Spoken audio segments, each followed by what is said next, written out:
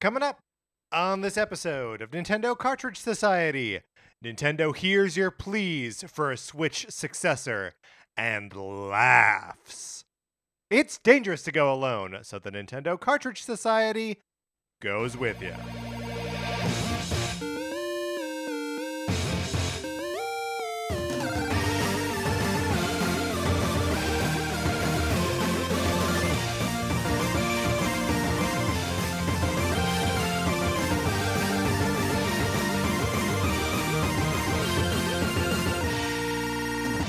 Welcome to Nintendo Cartridge Society. My name is Patrick Ellers, and I am joined, as I'm always joined, by my co-host, Mark Mitchell. We've got a good show for you today. We're going to be talking about the news from the week, including the announcement of a manga adaptation of Fire Emblem Engage. And then on Thursday, we are discussing orphaned games we'd like to see coming to the Switch. We'd like to see them come to the Switch. But Mark, in the meantime, how's it going? It's going great. What did I ask you? Did I ask you how it's going or how you are? I think that's right. I think there's no way to go back. There's no way to go back. It's going great. My husband's been out of town the past few days, which means all of like the regular TV shows that we watch together have been on hold. So No Amazing Race. No Amazing Race. So I've been, Okay. I was kind of like scrambling for something that I could watch by myself, to make the house feel not lonely. It's tough over the weekend when your partner is away.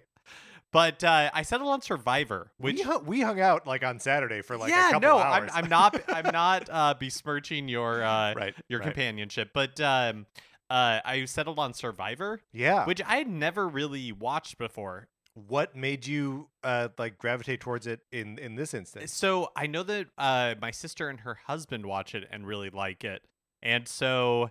But there's like 43 seasons There's a ton of seasons. Survivor, And Mike White is a contestant on one of them. Mike White is also a contestant on The Amazing Race twice. I That's think right. he comes That's back right. for like With his dad, right? Yeah, Okay. But so I tried to look up online to find what the best seasons were. Yeah. But I didn't. It seemed the consensus seemed to be like one of the All-Star seasons. It's like I'm not going to start there. No. That feels like I need to build a base of reference. They may first. be the best seasons, but like you haven't earned it. Right. Yeah. Exactly. I have to put in the work. But I've got to say, It's like if a watch guide was like, Avengers Endgame is the best one. Right. Like, Right. That might be true, but also like you can't start with that. Exactly. So I went down to like the fourth or fifth best one on a particular list. Yeah. It's Cook Islands, I think, and I've got to say, it is a really good. You're having a good time. I'm You're having a good great time, watching yeah. Survive. Have you ever watched it? No. Okay. I have a pretty strong aversion to most reality TV, and like I've gotten into like various competition shows here and there when they're like highly specialized, but for the most part, the reality TV that I have an appetite for is just British Baking Show, and I fully expect to turn it off halfway through or fall asleep halfway through. I mean, that doesn't sound so bad. No, it's a pleasant way to spend a Sunday afternoon. Mark, speaking of a pleasant way to spend a Sunday afternoon, how would you like to spend it not borrowing, but owning my copy of Sonic Forces? That's right, the very perfect, that's the first time I've described it that way, the perfect borrowing program for my copy of Sonic Forces is coming to an end, Mark. But if people want to keep my copy, to borrow it one last time forever, they can. All they gotta do is email us at nintendocartridgesociety@gmail.com and get your name on the list. If you get it, if you are selected, you will get my copy of Sonic Forces forever. I'll send it to you. You won't have to pay anything, and you won't be able to send it back to me. That's right. They may also Great point. end up owning your copy of Untitled Goose Game that'll be in a Sonic Forces box. That's right. Just a couple other things. The last day to get your name on the list is January 31st. So you have one more week. We are running out of time to get your name on the list, and then we're going to randomly select 2 people. Right. And then one person will be sent Sonic Forces, one person will be sent Untitled Goose Game in the and Sonic no, you Forces will not box. know which one in That's advance. Right. But because it's just being sent away forever, Yes. you can submit for any address in the world. It doesn't have to be domestic. It doesn't have to be the United States. I mean, submit it for your address, right? Like, I mean, that feels like a rule. You're right. You're right. If you want to send this thing to Fiji, you can send this thing to Fiji. Buckingham Palace. That's right. Care of the king. Yeah, that's all fine. Get all of your names to us by January 31st at midnight local time for you. Sure. Yeah. Oh, I mean, we're not gonna be checking it. No, definitely not. And then yeah, we will announce where the permanent homes of those games are going to be on the next episode after that. Did we say our email address? Nintendo Cartridge Society At gmail.com. And I think we did. Mark, I love that we're not listening to ourselves or each other at all in this episode so far. All right, let's get into what we've been playing this week.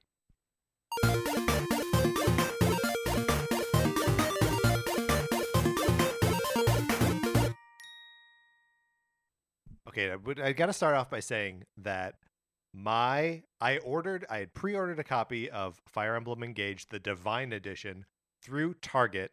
It is still not in my possession. I still expect it to arrive on Wednesday of this week. Oof. I know.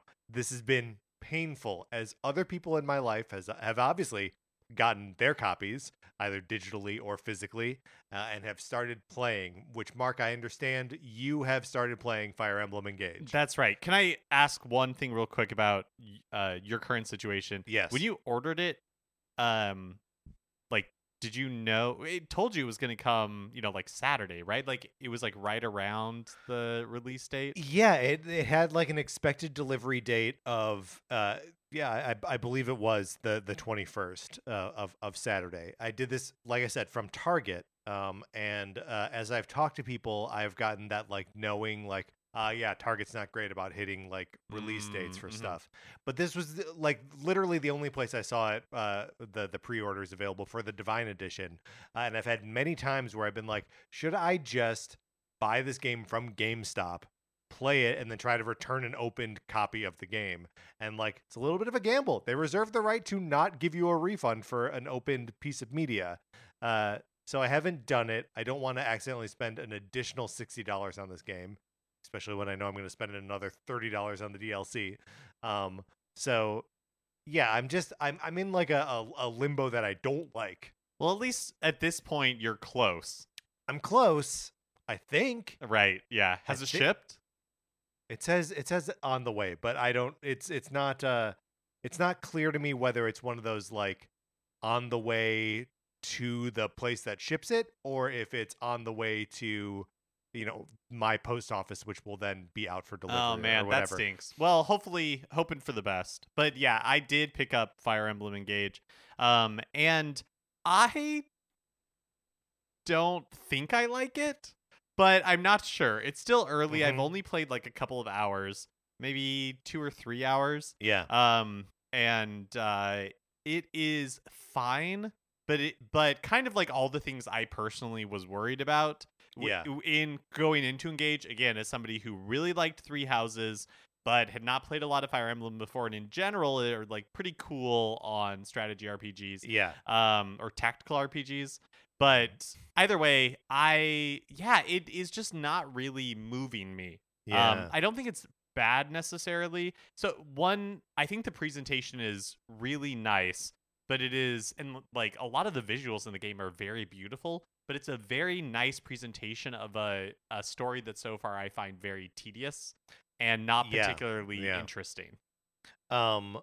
Can you pinpoint what's like tedious or not particularly interesting about that story? So much of it is like, and this is kind of the problem that I had with Persona 5, where it's just like, oh, it feels like I'm being told a story that is self-evident. So, there's like, and I'm sure that is not true. And I'm sure that there are like twists and this is all just set up. Again, I'm only a few hours in, but there's a point, well, I don't want to spoil anything, but there's a point where like a character is giving a speech that I was carrying my Switch around doing other things because I was like, I get it. And this is still going. Right. Like, like this is just seemingly endless. It felt like 5 minutes. It maybe wasn't that long, but it really felt like it was just like, I cannot believe that this is still happening. Right. It's just sort of like the standard like video game storytelling thing where it's like, in no other medium would this be happening this long. Right, exactly. And it just made me, it really made me appreciate in Persona 5 Royal that you could like speed through Yeah. cutscenes and not skip them entirely, because I don't want to skip it entirely. Like I want to know what's going on, but Right. I am Can you not impatient. speed up and like I don't just go not line that by I can line? tell. You can go line by line, but some of it's like cutscenes. Yeah. Where your only option is, you watch the whole thing at normal speed, Or you you press don't, like yeah. exactly. And like I'm not digging either option really. And then the other piece of it is that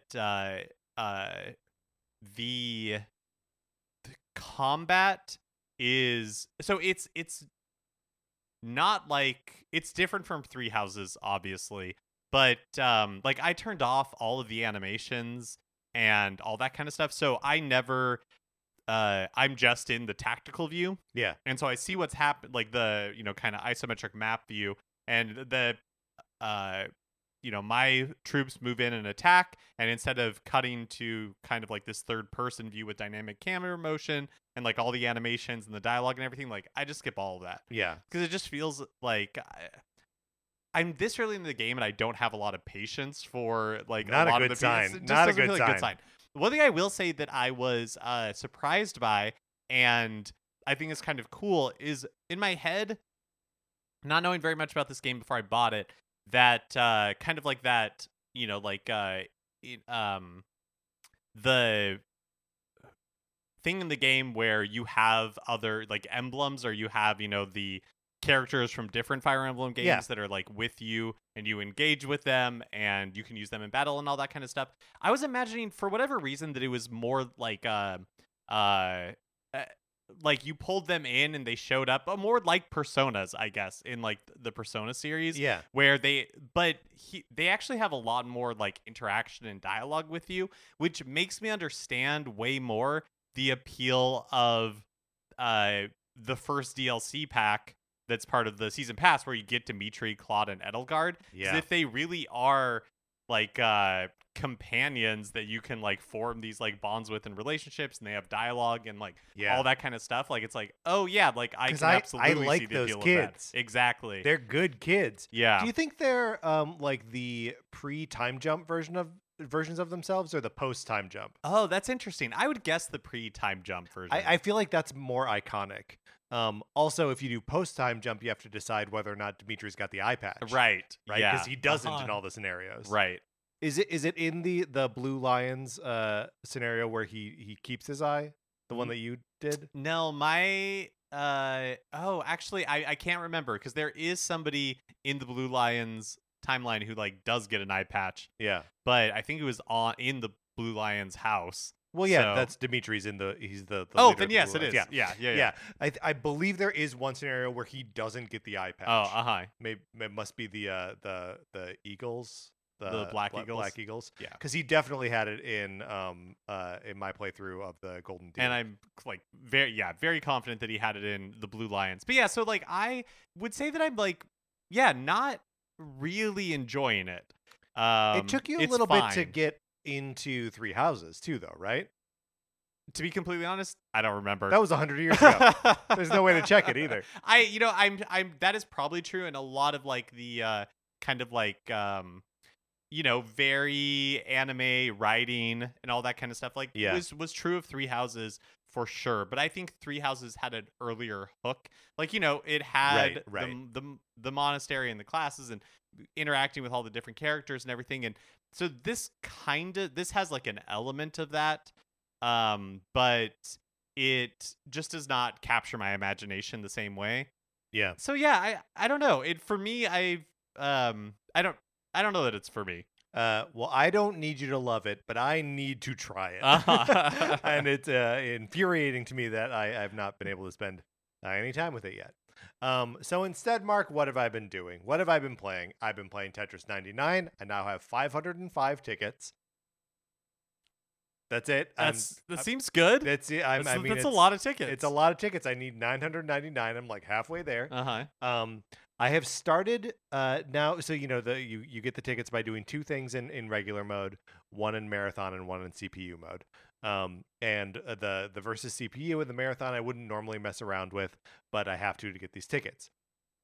One decision that I made over the weekend is that I am no longer going to do just regular Tetris 99 to get the 2 tickets in the regular mode. I'm going to be playing in the Invictus mode. Now, Tetris 99 Invictus Battle is only available to people who have gotten the Tetris Maximus before, who have come in first. Maybe it's a couple times. I forget exactly what you need to do in order to compete at that level. But the competition is much harder, and it starts at a higher level, so pieces are falling faster. Oh, got it. This means that the games are quicker. And I achieve whatever little task inside it much faster that way. And it's more challenging. So I think it is making me a better Tetris player because I'm engaging on the Invictus level. That's interesting.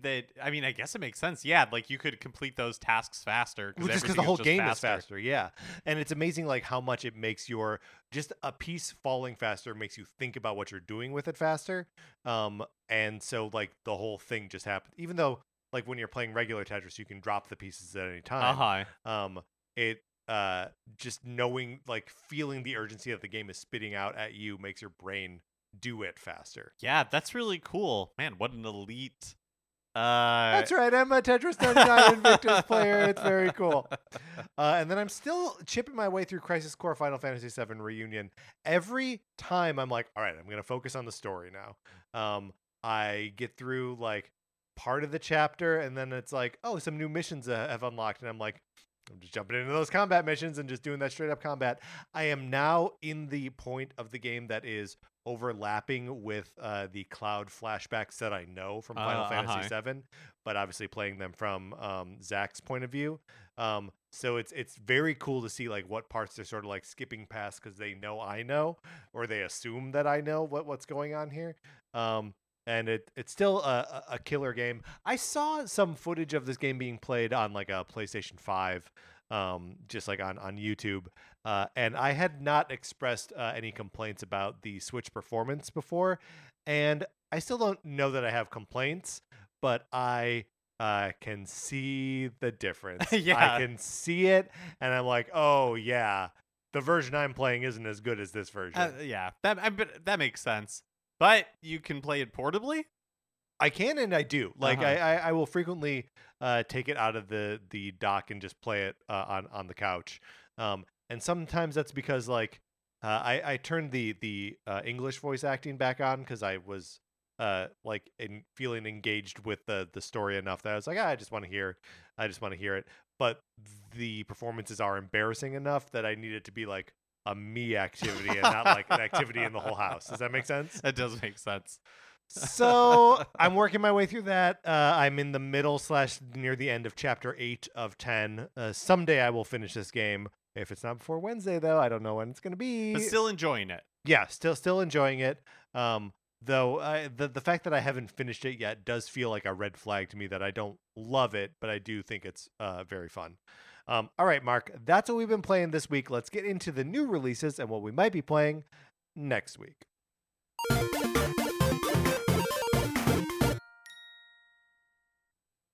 So not a whole lot coming out this week. But one thing we can pull out from here is on Thursday, January 6th, Eiyuden Chronicles Rising. Eiyuden Chronicle?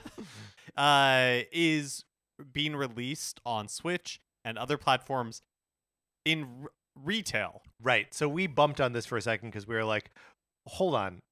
A is this game is out already? And B, I guess that was it. We were confused. Eiyuden Chronicle Rising. So this is a prequel game / stretch goal for the people who are developing Eiyuden Chronicle. What's the name of the full game? Oh, I just 100 Heroes. 100 Heroes, which in itself is a spiritual successor to the Suikoden series. That's right. So the prequel game stretch goal from the Kickstarter did come out in May of last year. Right. And now it is coming out physically for all platforms this week on Thursday. But then Eiyuden Chronicles 100 Heroes, right, which is the main game that was being kickstarted, has not released yet and is supposed to release this year. Right. And the Eiyuden Chronicle Rising has like something of a mixed reception. So we don't even know if this is like worthy of our attention, but we couldn't figure out what this was. yeah. And just had to like break it down. It of course makes me think of the the Castlevania like that Igarashi made. Yes. And then there Bloodstained. Bloodstained, yes. And they're like Ritual of the Night, Curse Sounds of the good. Moon. Yeah. There was one of them that was like the 8-bit one that they even made a sequel to. Those I don't have any of the information, the specifics here. Other than like this seems like a weird like stretch goal that just like happens on these things sometimes, where they're like, oh yeah, we make like another game. Yeah, and I don't know enough details about this one because for Bloodstained, the Curse of the Moon, like that one that was more like Castlevania 3 or Castlevania 3 style, that was made by Inti Creates. That's right. So like yes. a completely separate development team. And I don't know what the deal was with this prequel here. Well, and especially like what's especially weird to me about like the Bloodstain example is like Curse of the Moon and its sequel, pretty good reputations, more so I would say than like the main game, and that does not appear to be the case here. Yes, yeah, but otherwise not a lot coming out this week that we particularly wanted to shout out. So maybe we just run through some of the list here and just pull out whatever tickles our fancy? Sure. I'll say the name of a game and you tell me what you think it is. Okay. And then we won't know what it actually is because we're not going to look these up. Uphill on Thursday, January 26th, Uphill Rush Water Park Racing. Okay. Comes to Switch. So, you know how I've never been to a water park that has one of these. I would love to, but you know how there's like water coasters that like shoot the water coaster at the bottom of the hill. You know, like there's a stream of water that kind of like pushes launches you up it. Yeah. Is that then, real? Yeah. And then, you know, like you go down the rest. So I'm gonna guess that Uphill Rush Water Park Racing is a game where you're at a water park and you are racing like down slides, so almost like a bobsled, but that all of the slides have some sort of like uphill push launch that like gets you started, that like blasts you off. Yep. I'm gonna say that it's like it's a game where there is a water park at the top of the hill and you're engaging in a foot race to get up there so you can buy ice cream. Oh, very good. And then I'll pull from Friday, January 27th, Atone Heart of the Elder Tree. Okay, so I think Atone, Heart of the Elder Tree. There's a colon in here. Atone, colon, Heart of the Elder Tree. I'm going to say that that's about, that's like a lumberjack game. Yeah, I totally believe it. All right, Mark, that's what we might be playing next week. Let's close this segment. Oh, wait. Actually, what? This one's actually kind of looks... Okay, Atone is a Norse mythology-inspired hand-drawn game that blends interactive storytelling and complex puzzles with a rhythm game combat system. Oh, interesting. At first I was like, Atone, maybe that's a pun, so there's like tone, so there's a musical element. But you're saying that actually is true? Yeah, that is actually true. And it has this kind of like actually pretty cool art style. Oh yeah, it does look cool. All right, well maybe this game is great. Add it to your watch list, Mark. Let's close this segment out.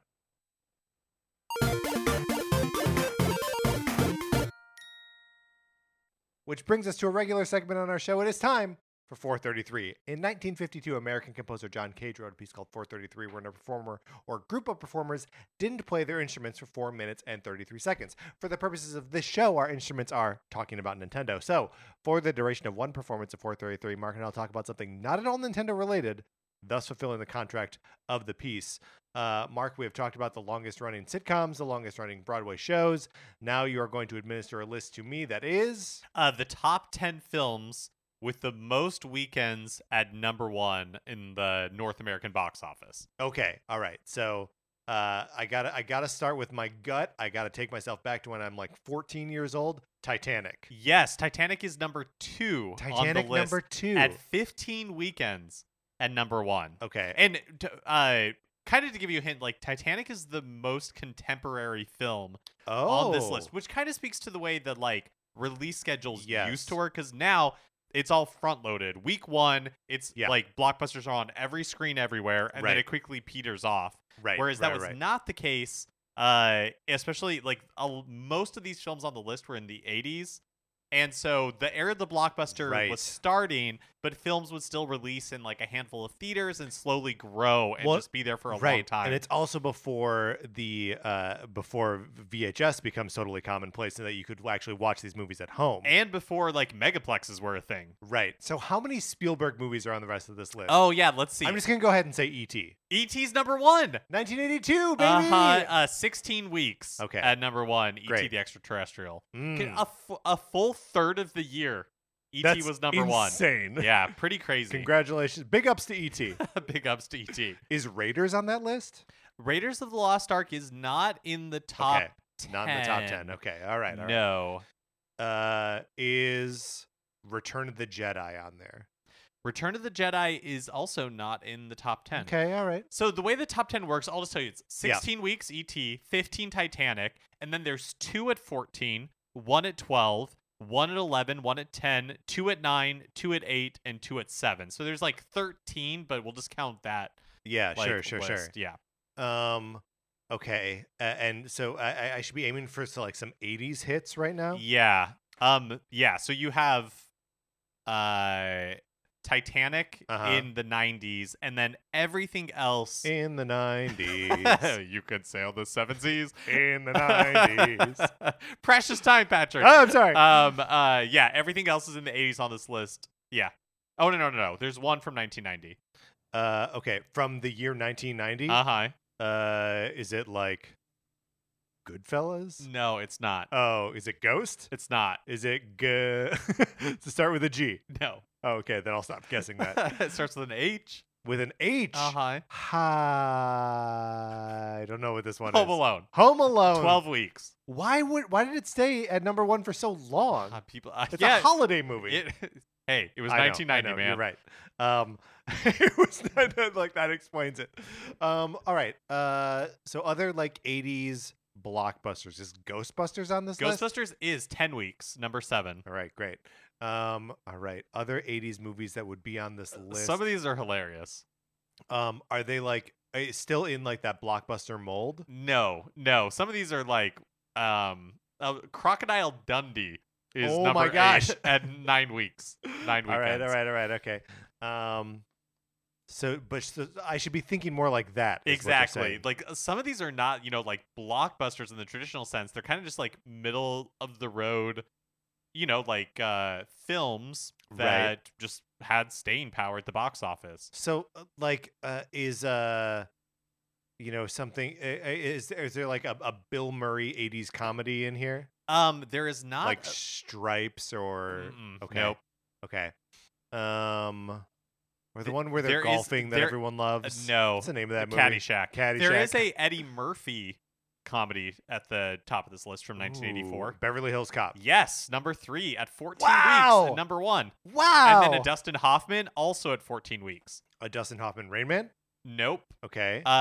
More of a comedy. They've turned this into a Broadway musical. Okay. I'm so confused. Tootsie. It's Tootsie. Yeah, Tootsie. 14 It's weeks. Tootsie. Yeah. Yeah. Weird that I've just got like a block in my mind where Tootsie used to be. I can't believe you haven't guessed Porky's at number 8. No way. Yeah, I'm serious. Or no, sorry. Number 11 at 8 weeks. Shares that with Fatal Attraction. Where? How far down the list do we have to go to get to like the Blair Witch Project? Blair Witch Project is not on this list. Whoa. Yeah. I understand that's not 1980s. I was doing a little bit of a swerve out of there, but Yeah, but no, not. So the list goes to 4 weeks, and not. I there, guess- there are a lot of films at 4 weeks. yeah, I get but I guess that makes sense. Even 4 weeks is a long time to be at number 1, right? Yeah, Yeah. Okay. a full month. Yeah. Well, what obvious ones? We're running out of time here. What obvious ones I am don't think there's missing? any obvious ones on here. So Okay. you have E.T. at number 1, Titanic at 2, Right. and then that's kind of where I think the obvious ends. But I said Beverly Hills Cop. you did. You got Okay. that number 3. Tootsie's number 4. Very little prompting. 14 weeks. Home Alone is number 5 at Right. 12. Right. Back to the Back to the future. 11 weeks. Ghostbusters 10 weeks. Crocodile Dundee and Good Morning Vietnam 9 weeks. Good Morning Vietnam. Yeah. It's amazing how many comedies are on this list, isn't it? Fatal. I've never seen Good Morning Vietnam. Is it a comedy? Oh, I don't know. I know. Fatal Attraction and Porky's 8 weeks, Right? and then like Avatar 7 weeks on Golden Pond, #1 at the box office, as many weeks as Avatar, 7 weeks. Oh, I guess we'll never know how the rest of that list goes. We were accompanied today by violinist Robert Rescott. All right, Mark, let's get into the news. Oops. Let's get into the news.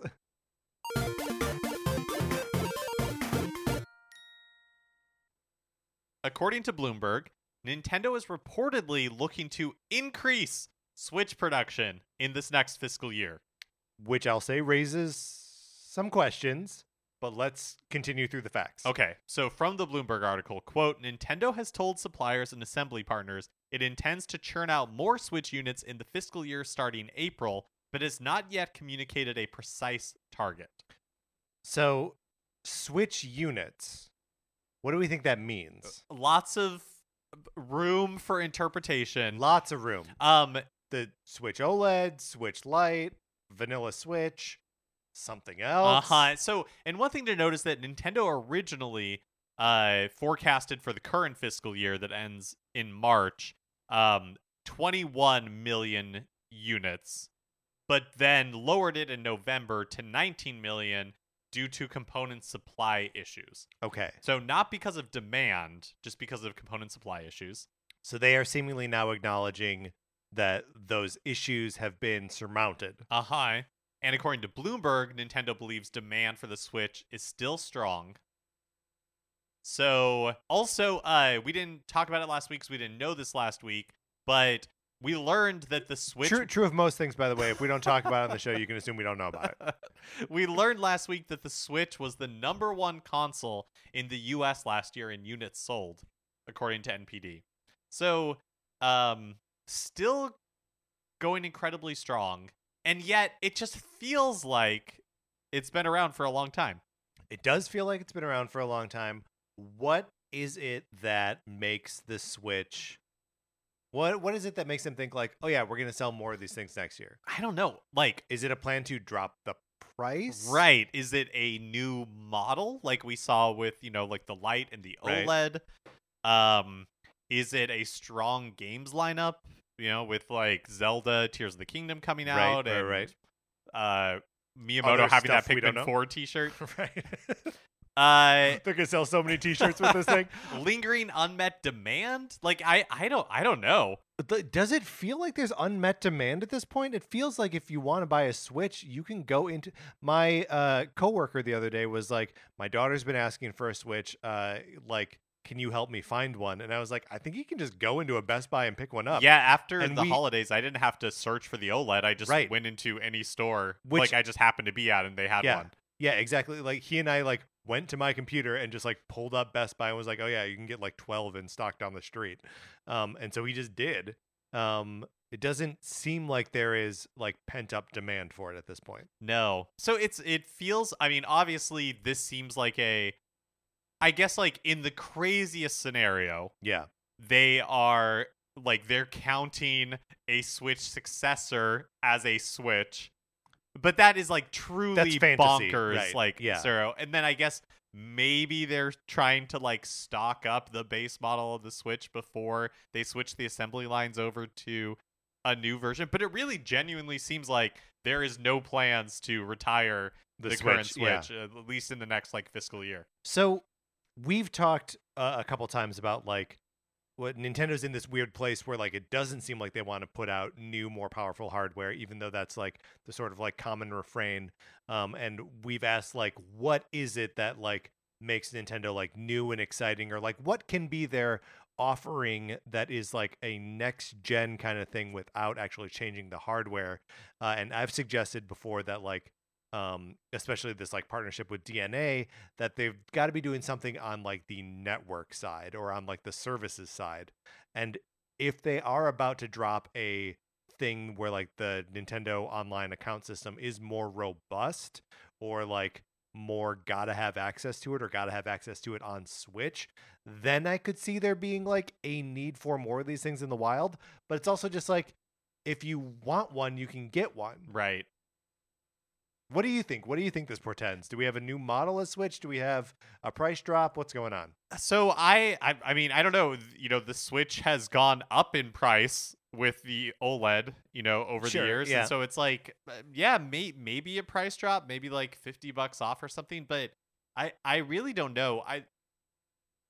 You know, a few months ago, I said that I thought 2023 was the year that we're going to get like whatever is next in Nintendo hardware, and it seems very clear that that is not Not going to be the case. But I feel like their Nintendo, the longer they wait, that the enthusiast press, anyways, and like, you know, like Yeah, is moving on. and like gamers are Right. becoming more and more like frustrated, or, you know, like impatient, I guess is the right word. Like I saw a review of, or like preview or something, of Fire Emblem Engage, and it was like, oh, Engage is the perfect game while you wait for a Switch 2. And it's like, I think you're waiting a long, you know, like it Yeah, just seems yeah, more and yeah. more, but that's kind of like the dialogue right now. And I think it obviously the Switch is selling to a very broad audience, and that's just like a noisy part of the community that, you know, we're more tapped into, and so like we listen to. But it does Right. make me feel like the longer Nintendo waits, the greater pressure there is on whatever this next hardware is to be successful. That's true. That's true. Well, the thing that's so weird is that, like, you know, you can look to like these previous examples in Nintendo's like hardware lineup. Like I'm specifically thinking here of the Wii, right? That like the Wii sold like crazy. There's no world where you could say that the Wii was a disappointment, but by the end of its life, they were not making that much well-regarded first-party games for it. But that is simply not the case for the Switch. Like the Switch, the Fire Emblem Engage is being well reviewed. People are excited about it. Tears of the Kingdom is coming out. Highly anticipated by highly everybody. anticipated. Yeah. Won a game award for it, I guess. But like every year, there's at least a couple games that like the people in that same like gamer enthusiast journalist soup that they're excited about, right? And even if it's something like Pokemon Scarlet and Violet, which is you know, suffering technically, maybe because it's on that old hardware, and maybe just because that's what it is, it's still like heralded as a great gaming experience that you can only play on Switch. So like it doesn't actually sound like the we can say that it's getting creaky and that like it's reaching the end of its life, but the sales don't back that up. Right. Yeah, it's such a I think they're entering a really interesting time, because I do think, you know, like last year in like November or something, The Verge published an article about how like, yeah, like the Switch is feeling really on its last legs. And so I think that if they're not, maybe no fault of their own, but the narrative around the Switch Yeah. in the gaming press, in like tech press, like just in general, is becoming like, this thing feels old. This thing is on its last legs. Why is there no replacement? And I think you're right that a lot of people won't tune into that, but I can't imagine that that's what Nintendo wants the discussion around Tears of the Kingdom to be. It's like, Tears of the Right. Kingdom is great. Boy, I But- wish I could play yeah. it on like hardware that didn't have these like technical issues. Do you know what I mean? Like, I do. Yeah. I think they're entering a really interesting phase of the Switch where it is enormously successful, but the like enthusiasts and the press are just kind of getting tired of it, and that may not be reflected in what just normal consumers are feeling. But anybody who is looking for anything Switch related right now, if you're just curious about Fire Emblem Engage, like that is a lot of the narrative that you're being told. Yeah, which is and will be a lot of the narrative around Tears of the Kingdom. Even if it is great, even if it is somehow better than Breath of the Wild, it's still going to be like, but I wish it was even better on stronger hardware. Yeah. Do you think it's possible that like you know, one of the like possibilities that you have in the notes here is this like indicative of a strong games lineup for this year? Do you think it's possible for Nintendo to do a like launch year style release, like a launch year schedule basically on not new hardware, like a 2017 like type, to try level to where it's just repeat like, 2017, where it's like, here are the like level and quantity of games that we would try to push out to launch a new system, but just in the middle of the Switch's life. yeah, I think what's so weird about that is you're like, well, they have to have something for whatever this next thing is. Sure. And so if they are launching, like all these games that, heavy hitters that have been worked on internally by, like the Mario team and all that kind of stuff, you're like, well, then how far away is the next hardware, because all these teams would then be starting Yeah. over essentially. So I don't know. I have in there that, But also, a lot of those teams have been quiet for a while. right. So like they have to have something just about ready to go. And I mean, I my joke answer for a while was no new Switch until 2025, and now I'm just like, that's early. Yeah, like holiday 2024 seems like early at this point. Right. Yeah, I really have no idea. It seems based on just kind of like purely maybe informed speculation from people online is that, Nintendo doesn't necessarily have like a ton of heavy hitters for 2023, and that they are working on, like remasters, Metroid Prime, maybe like an F-Zero game, like that sort of thing. And I really don't know. It feels a little baffling to me. Yeah, yeah. I mean, and this is all, the joy of being a Nintendo fan is that you will be very excited about them sometimes, and then a period of years where you're like, hey, what's going on here? How are you feeling? Obviously, I mentioned that Crisis Core performed, obviously just a little bit worse on the Switch than I was seeing it perform on PlayStation 5. But how are you feeling about like the age of your Switch? How do you feel about like this conversation in general? Yeah, I'm so insulated because I don't own a PlayStation 5. My Yeah. PlayStation 4 hasn't been hooked up because when I have time to game, it is just on, like, I basically just play on Nintendo hardware. So the Switch, for all intents and purposes, is the only gaming hardware that I have. And so from like a graphics sort of like standpoint, I don't have any complaints. What I really feel is just like, man, like, I just wish the eShop was a lot faster. Do you know what I mean? Like, Yeah. it feels like when you're loading like lists of games, like it's really loading, and that kind of stuff is for me where the Switch really shows its age. Yeah. For me too. I do think the like just general conversation around like what the other consoles are capable of versus what the Switch is capable of. I honestly don't see that much of a change. Like outside of the like mega powerhouse things, like God of War Ragnarok that I just played on PlayStation 5. Outside of those extreme examples, I think you still see games on the other platforms that are like, if not chugging in the same way that they're chugging on the Switch, that like runs up against like the same sort of like graphical limits, right? That like without something being a huge like quadruple A style game that they spend a ton of money on, and they're just like, this has to sell 8 million copies or we're all dead. That like I just don't know that there's that much of a gulf between what's like responsibly put out on Switch versus what's responsibly put out on PlayStation. I feel like the most likely scenario is that maybe a combination of like price drop, but actually a price drop, now that I say that, like Why? actually doesn't Why would even they do feel that? Why right. would they drop the price? Like, doesn't feel that realistic to me. But maybe a new version. We've talked about like every 2 years they tend to have some sort of revision. Mhm. So maybe like a OLED light, Yeah, why not an OLED light? Like that makes perfect sense to me. So yeah, I guess we'll We'll It'll find be very out. interesting to see Right. what Nintendo has up its sleeve for 2023, or Well, doesn't. Or doesn't. And we are Mark, I'm declaring it now. We are in Nintendo Direct watch. We are at the end of January. Any given Tuesday, Nintendo will announce there's a Direct coming out the next day.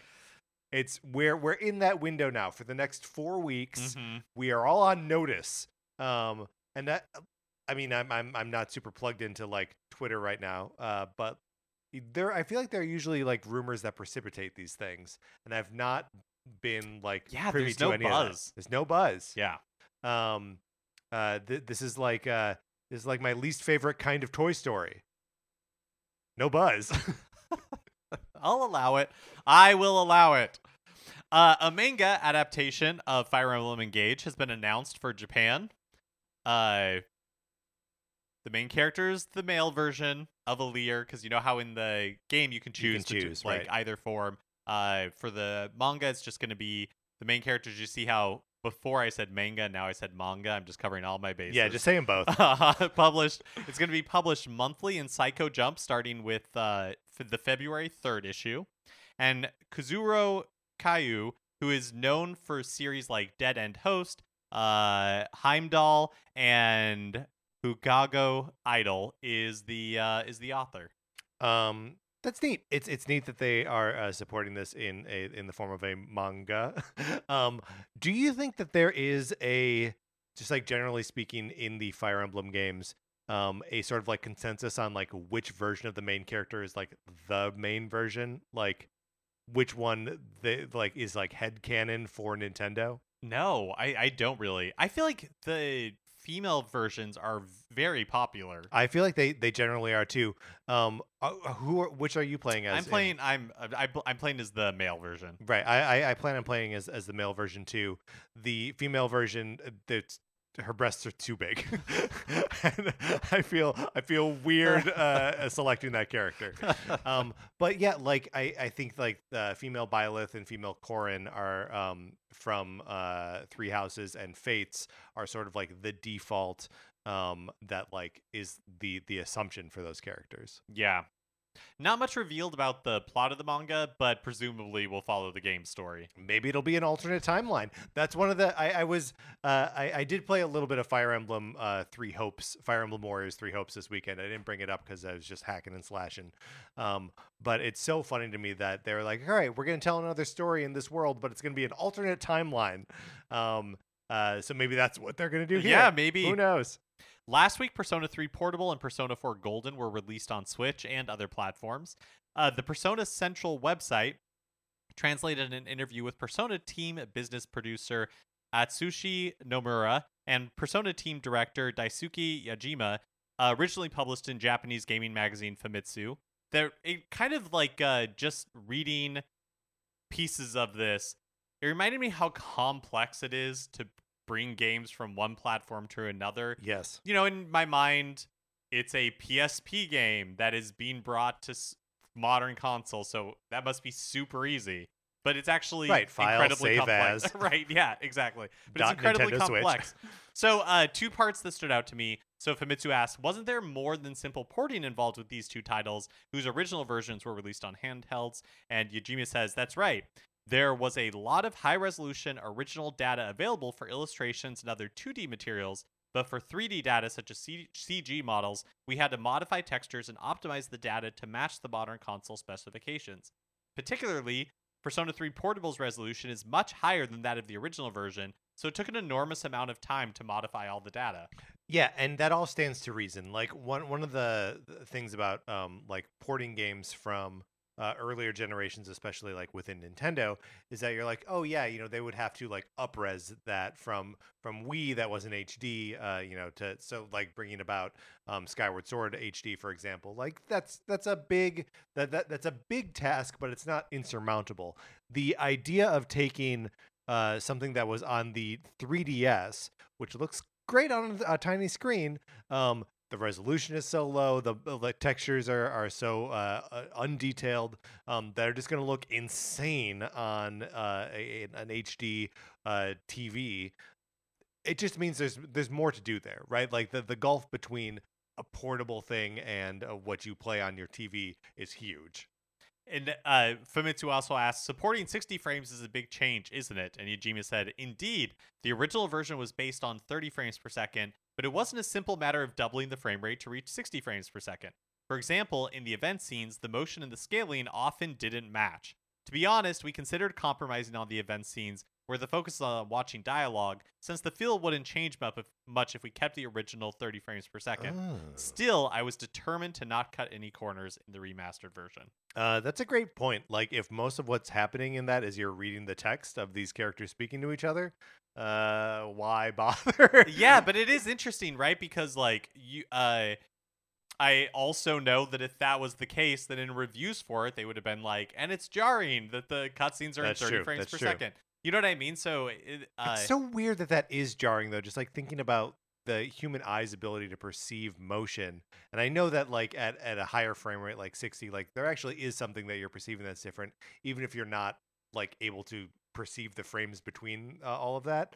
But like, that a cartoon or whatever is usually drawn on the twos, which means that in the 24 frames per second that a normal movie is, you're only drawing it 12 images per second, and that looks great. yeah. No, I don't know. Maybe it's like, I mean, for me personally, I don't know that I could see something and be like, oh, that's 60 frames, that's 30 frames. But if you put it side by side, Yeah, like that's I'd right. be able to tell. But yeah, I just thought it was interesting because, again, in my own head, I think of these as like such simple, like no-brainer projects. Right. But you realize the complexities behind actually porting something like that. Yep, it's all a big deal, and game development is impossible. Game Freak's seminal solitaire/horse racing 3DS masterpiece piece, Pocket Card Jockey, was recently released on Apple Arcade as Pocket Card Jockey Ride On. And to coincide with the release, Polygon published an article on the origins of the game, which I had never really considered before. Yeah, the game had to come from somewhere. So Masao Taya, a programmer at Game Freak, was a horse racing fan and had made several internal proposals for a horse racing game mashed up with a card game, but he says they weren't very good. I bet they were all like complicated, where it's like you get this many like horse points, and like you get to like play shoes, and you got to play a saddle, and then, all this kind of stuff. It's so funny to me how the game is just solitaire. Like that's the gameplay. That's the main way you interact with it, is just hands of solitaire. So, Pokemon series composer and also a horse racing fan, Go Ichino's, knew that he was trying to work on, and sent him a mobile solitaire game and suggested he try solitaire instead of a custom card game. Smart. Everyone knows how to play solitaire. Yeah, and so they like worked through it, figured it out. But what I didn't realize, the game has been on phones before. What? There was a free-to-play version released in Japan that like didn't do very well. Oh. And so so you probably had to like pay for right, like, exactly. okay, And so well. like in the Polygon article, Taya talks about how it just didn't work. And then as Apple Arcade got more popular in Japan, they felt like there was an opportunity to release like a fully fledged version.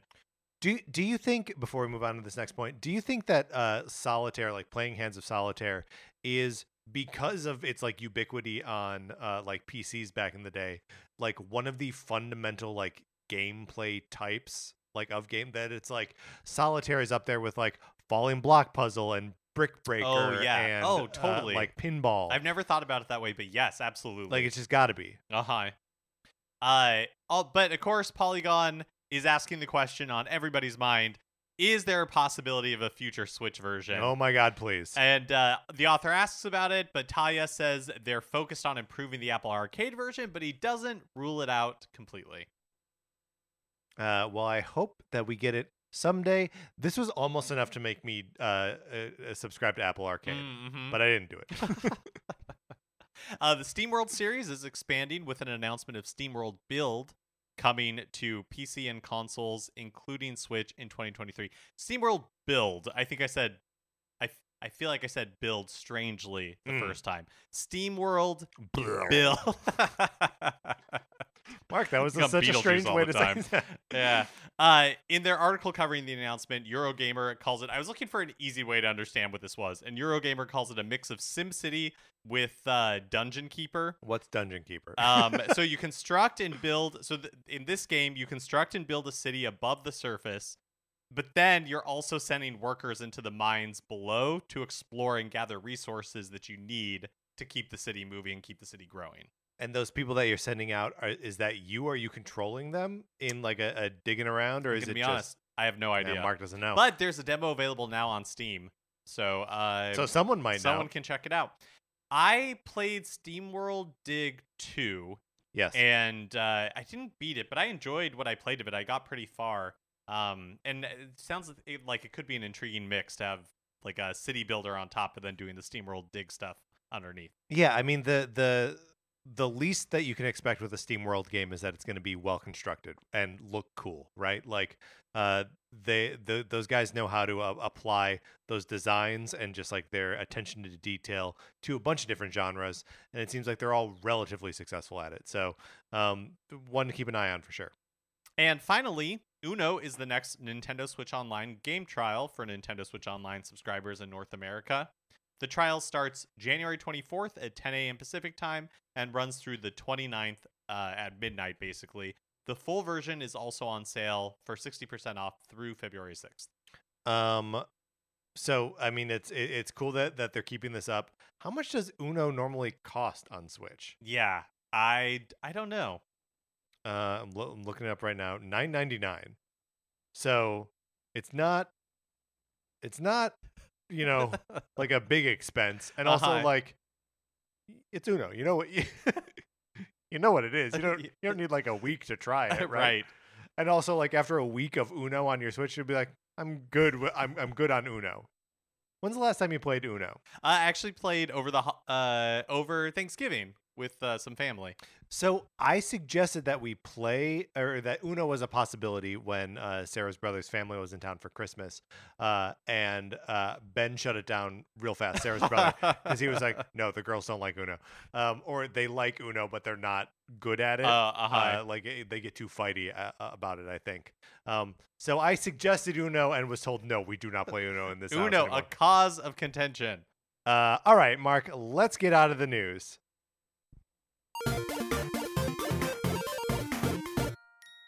All right, that is going to do it for this episode of Nintendo Cartridge Society. Remember, you can still follow us on Twitter, still, because it's still there and we're still sort of engaging with it.